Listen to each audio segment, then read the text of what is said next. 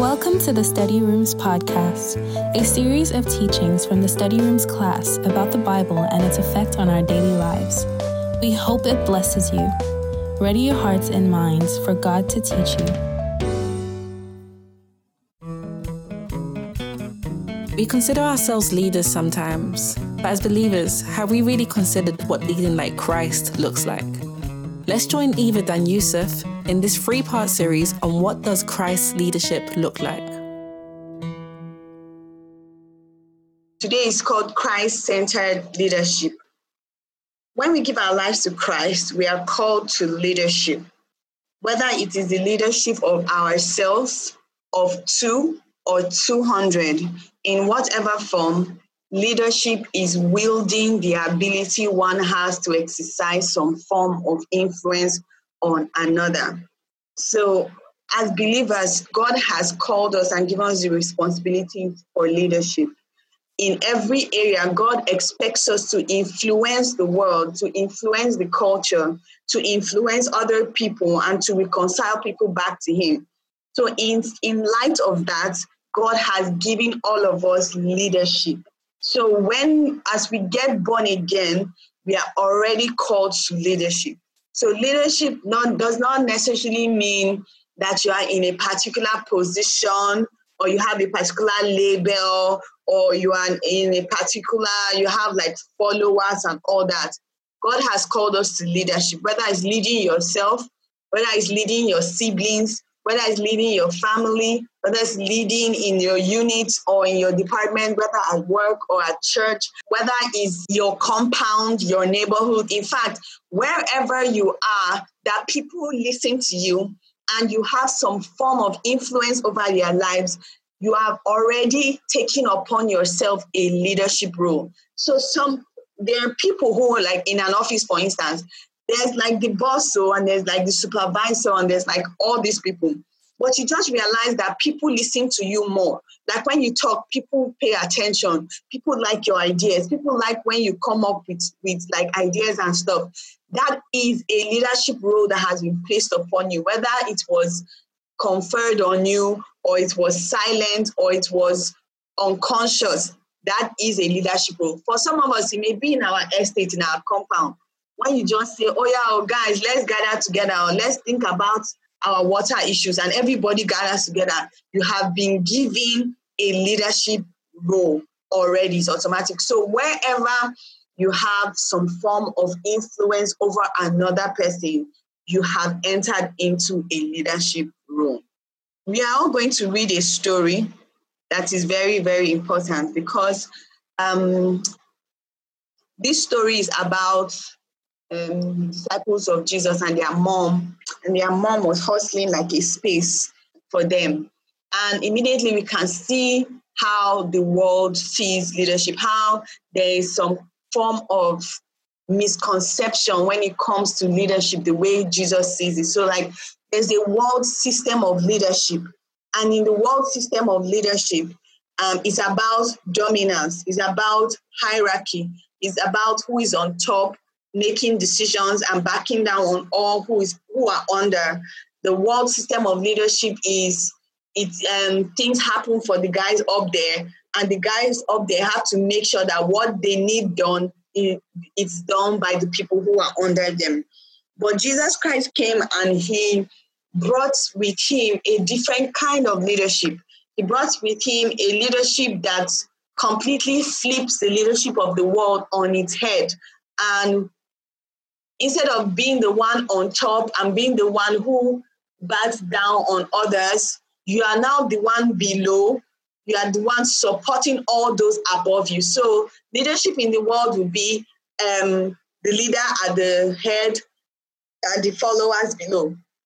But leadership in Christ, that the leadership that Jesus Christ brought was the leader below holding up and encouraging and growing all the followers who are above him or her. So we are going to read a story. Can we all open our Bibles to Matthew 20? We are going to read from 20 to 26. Matthew 20 from 20 to 26. It says, the wife of Zebedee approached Jesus with her sons, Jacob and John. So that's James and John in some versions. Okay. And she knelt before him and asked him for a favor. I can imagine what that looked like. You brought your sons to Jesus, you knelt down. Jesus, please, I need you to do me a favor. And he said to her, what is it that you want? And she answered, make a decree that these my sons will rule with you in your kingdom, one sitting on your right hand and one on your left. It is immediately clear, like what the woman was thinking. We don't know. The scripture did not tell us whether it was encouraged by her sons or she came up with the idea and strung them along. But it's immediately clear, like the mindset behind this kind of approach. You look at the words used. Please make a decree. That means she acknowledged that she was going to be the king, and only kings can make decrees. And she believed that if Jesus will make a decree now, it will stand for all time. It says, make a decree that my sons will rule with you. That means she expected that a kingdom will come and Jesus will be the ruler. And how much joy it will be if when he now gets his kingdom and he becomes the ruler, her sons are sitting on the right side and on the left. I'm sure that you can get the picture of what's happening here. And she says, make a decree that these my sons will rule with you in your kingdom, one sitting on your right hand and one on your left. And Jesus replied, you do not know what you are asking. Jesus was trying to tell her that my leadership style is different and you do not know what you are asking. And he says, then Jesus turned to Jacob and John, looking them in the eyes. Jesus said to them, are you prepared to drink from the cup of suffering that I am about to drink? Are you able to endure the baptism of death that I am about to endure?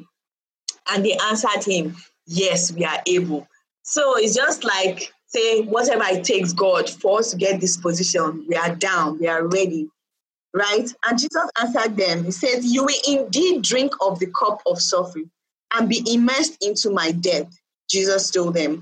But to be the ones who will sit at the place of highest honor is not mine to decide. My Father is the one who chooses them and prepares them.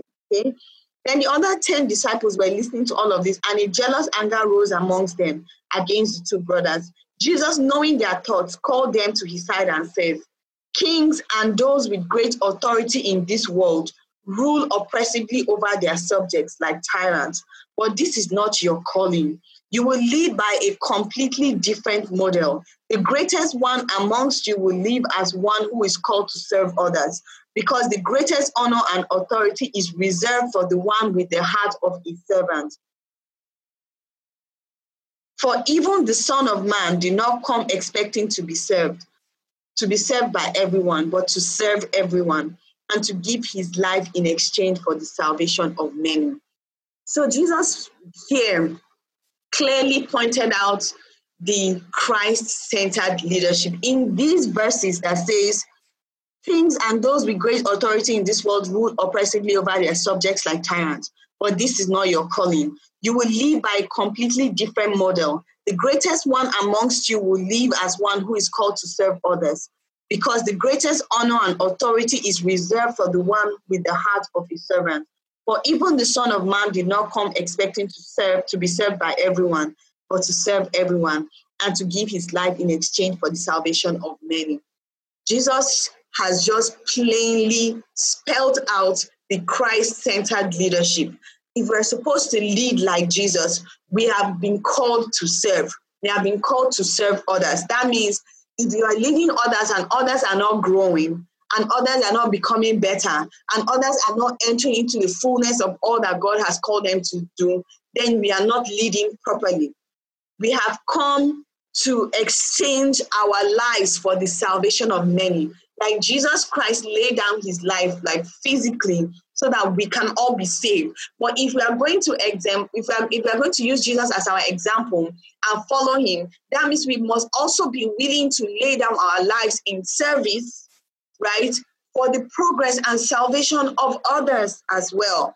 Says that there's no greater love than this, than a man who will lay down his life for his friend. So in our service and in our love, we should bear in mind that all we have been called to do is to serve others, is to ensure that other people grow, to nurture them. When you are called to leadership, you are called to serve. The greatest amongst us is the one who is a servant. So one of the points that was very glaring in that passage of scripture that I read is their hearts, is the state of our hearts towards leadership. You can see clearly here that people, the disciples, these are disciples, we're not talking about strangers on the street.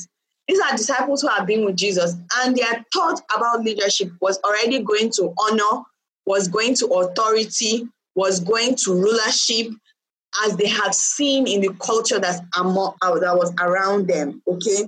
But Jesus immediately dealt with the state of the heart in leadership. And then we are going to use this we're going to break this down in a bit, okay? Leadership starts with the heart and not the skill, right?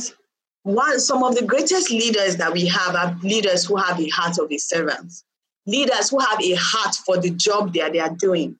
One of the greatest challenges we have in our country and its leadership is because we don't believe that our leaders have a heart for the country and its people.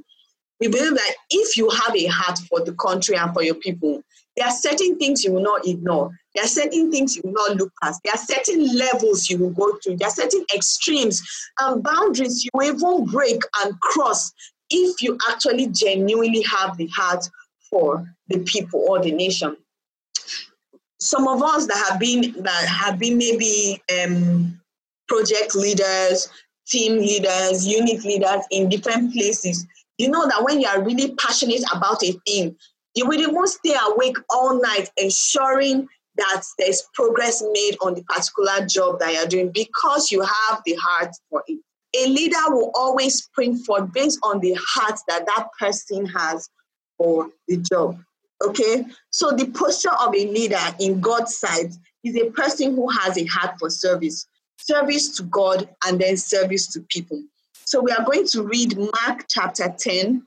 This is Mark's own rendition about this happening. So like, you know, the story we read in Matthew, this is Mark telling the same story but in a different way. So let's read Mark chapter 10 from 41 to 45. Mark 10, 41 to 45.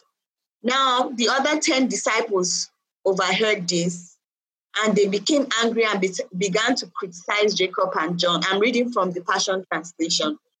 Jesus gathered them all together and said to them, those recognized as rulers of the people and those who are in top leadership positions rule oppressively over their subjects. But this is not the example you are to follow.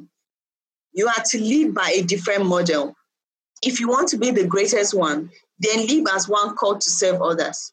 The path to promotion and prominence comes by having the heart of a bond slave who serves everyone. For even the Son of Man did not come expecting to be served by everyone, but to serve everyone and to give his life as a ransom price in exchange for the salvation of many. I really want to pick on the part in this scripture that says the path to promotion and prominence. The path to promotion and prominence comes by having the heart of a servant, of a bond slave. The concept of bond slave, according to scripture, right, is like in the Old Testament, right? The children of Israel had slaves. And after every 40 years, there was something called a jubilee. And after every 49th year, so every 7 years was a Sabbath, and 7 times 7 was 49. So on the 50th year, right, it was called the year of Jubilee. And in the year of Jubilee, if you had a slave, you set that slave free. If you bought land, you return the land back to the owner. If somebody's owing you a debt, you forgive the debt. So according to their culture in the time, the year of Jubilee was when everything went back to factory setting, okay? So if you had slaves that time, you would let the slave go free. You give them their freedom, okay? But if a slave comes back and says that, you have been a good master to me, you have treated me well, I loved serving with you and I want to continue serving with you. That servant is indirectly saying that I want to become a bond slave to you. I want to be attached to you forever. I want to serve in your household forever. And then a certain sign will be given to that slave, right? And the slave will be allowed to return back to your household. And in the next 50 years, that slave will not be set free because the slave has become a bond servant to you. One of the examples of this kind of service, right, will be Eliezer, that was the servant of Abraham in scripture. You would realize that Eliezer served Abraham so much so that he became part of his household. And Abraham was even considering to leave his inheritance for Eliezer if God did not come through on his promise to give him Isaac. Because he was saying, God, these promises that you are giving me, is it going to go to Eliezer the servant, seeing that I have no child? So that's how Eliezer had become so close to Abraham and in his service. So close that it was Eliezer Abraham asked to go and help look for a wife for Isaac. Okay? So now the first point I want to make is that a servant's heart must seek the good of others and abide in love. Let's read 1 Corinthians 13:47. 1 Corinthians 13:47 says, if I give all my possessions to feed the poor, and if I surrender my body to be burned, I'm reading the Amplified Version, but do not have love, it does me no good at all. Love endures with patience and serenity. Love is kind and thoughtful and is not jealous or envious. Love does not brag and is not proud or arrogant. It is not rude. It is not self-seeking. It is not provoked, not overly sensitive and easily angered. It does not take into account a wrong endured. It does not rejoice at injustice, but rejoices with the truth when right and truth prevail. Love bears all things, regardless of what comes. It believes all things, looking for the best in each one, and it hopes all things, remaining steadfast during difficult times. It endures all things without weakening. So as a true leader, we have to imbibe the precept of love according to 1 Corinthians 13. Love endures all things. You are not easily irritated. If your heart is truly for someone, whenever they are going amiss, your heart is supposed to break towards them and your heart is supposed to seek, how do I reconcile this person back to God? And how do I reconcile this person back to the purpose that God has called them for? It doesn't matter whether it's in a Christian setting or not, but our hearts towards other people must seek to serve them so that they are always restored and they are in the place where God needs them to be. Your heart is not truly in service if, as a leader, people say things that offend you easily. I'm not saying that we don't get hurt. I'm not saying that people's words are not painful. There are people who wield their words like swords. And when they release those words, they pierce deeply into our hearts and souls. But love does not seek to retaliate. Love does not seek to pay back. Love does not keep a record of wrong. Even though we are hurt, love seeks to get over our offense as quickly as possible so that we can be used by God to provide healing and restoration for the other person. Right? 1 Corinthians 13 that speaks about love, right, is not a walk in the park. God is not saying that 1 Corinthians 13 is like if you determine in your heart that this is what you want, it automatically becomes everything you are. It's hard, and that's why God is the only one that can love through us. But one of the qualities of a good leader, of a healthy leader, is one who loves according to how God wants us to love. And Jesus said to his disciples in John, a new commandment I give to you, a new commandment I leave to you, that you love one another as I have loved you. And in Ephesians, Paul was speaking to the church and says, husbands, love your wives as Christ has loved the church, laying down his life for her. So when you take that scripture and you put it in light of what Jesus was saying to his disciples, to love one another as he has loved us. And Jesus also says that no greater love than this, than a man to lay down his life for his friend. That means when we are called to a position of leadership, it is a position where we are even willing to lay down our lives for the progress of other people, whether figuratively or literally. We are getting to a point where God is working on our hearts so much so that we are willing to lay down our lives for the sake of the growth of another person. We hope this class has been a blessing to you. There's so much more we have on this channel, and we know it'll bless you. New podcasts will be up every week. Don't forget to subscribe to get notified when new podcasts are uploaded. Thank you for joining the study room.